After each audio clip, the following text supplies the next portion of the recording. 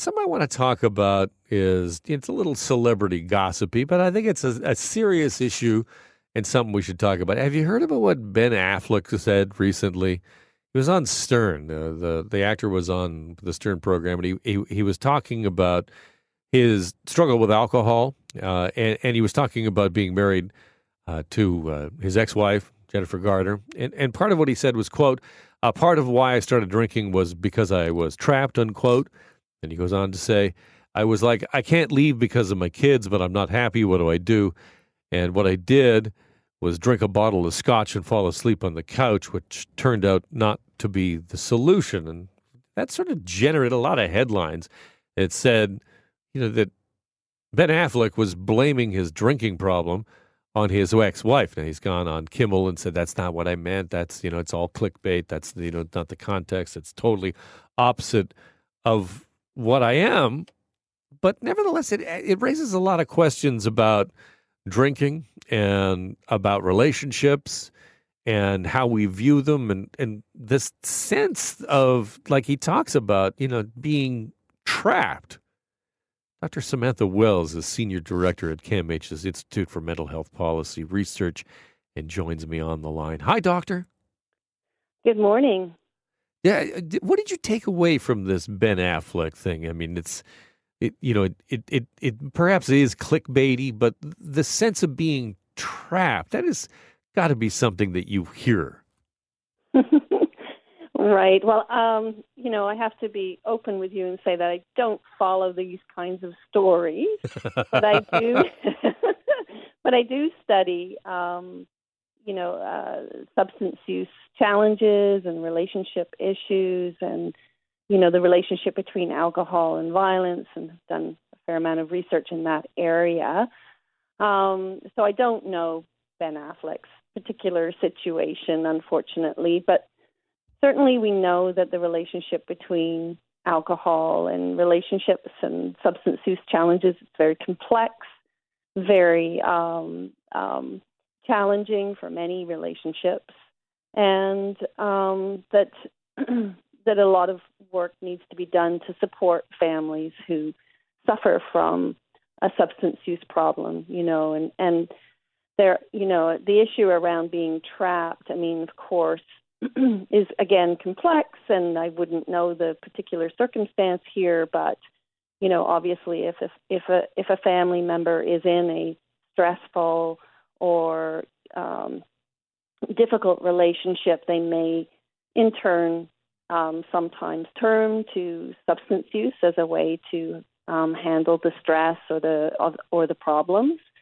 But alternatively, it works in the other direction, of course, as well, and that substance use can then, in turn, contribute to conflict in the home. Right, but his point being that, drinking a bottle of scotch and passing out on the couch is not a way to handle stress, and to broaden Absolutely it out from not. to broaden it out from Ben Affleck, I the evidence shows that a lot more of us are turning, to substances to be able to handle the stress of the pandemic. We have seen that. We've seen drinking go up. We have. Can you just address that? The way that we tend to move to these things, and you think that bottle's your friend, but my goodness, it is not. Right, exactly. And I think that the issue with alcohol in particular is that it's such a commonly used substance, and it's become so normalized in society as being the go-to drug, and it is a drug for many as a stress reliever. And there's this perception that, at the end of the day, a stressful day, you turn to a drink as a way to de-stress. But it can, for some, end up becoming a routine that's hard to break, which in turn can affect members of the family. It can result in the person being unable to control their use and ultimately have a dependence problem, which can result in loss of employment, relationship problems.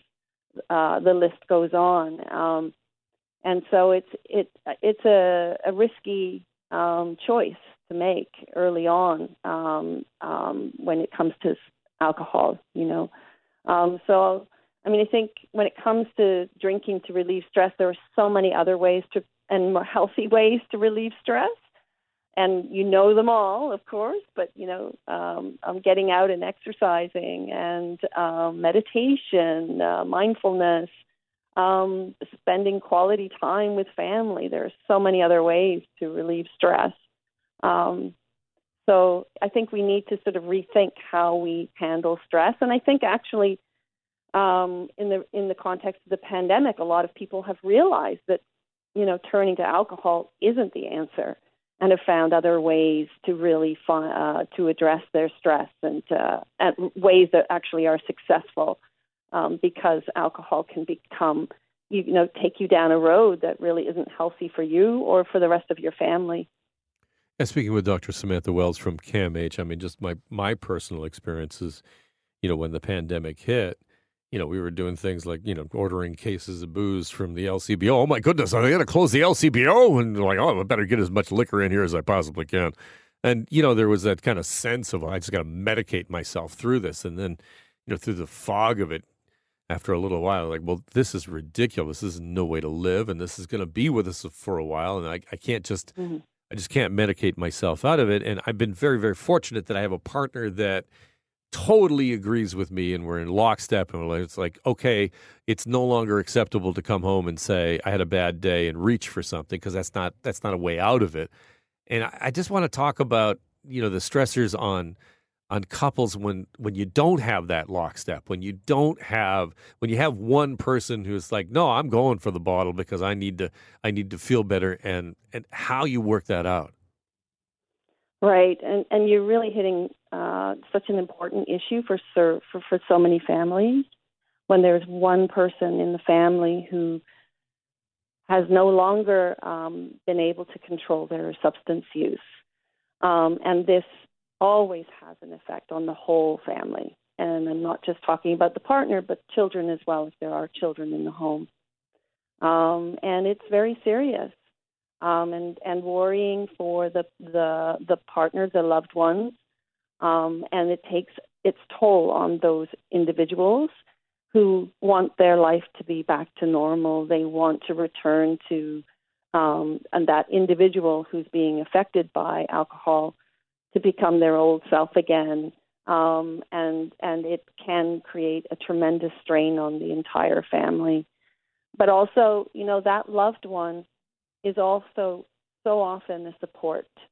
So what I mean is that the individual who's caring for a family member who has a substance use problem often is the one who's coordinating getting help, finding services for that person, getting them into some kind of treatment program.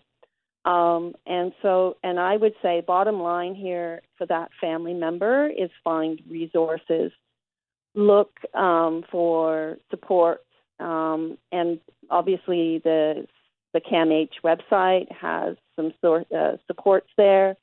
They have a family resource center.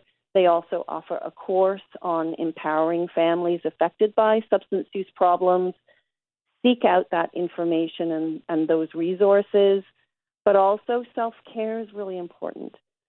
Often the person in a family who's supporting another person with an addiction, they themselves become overwhelmed and exhausted. And so it's really important that they find care for themselves. Great advice. Dr. Wells, thank you so much for your time today. You're very welcome. Happy holidays.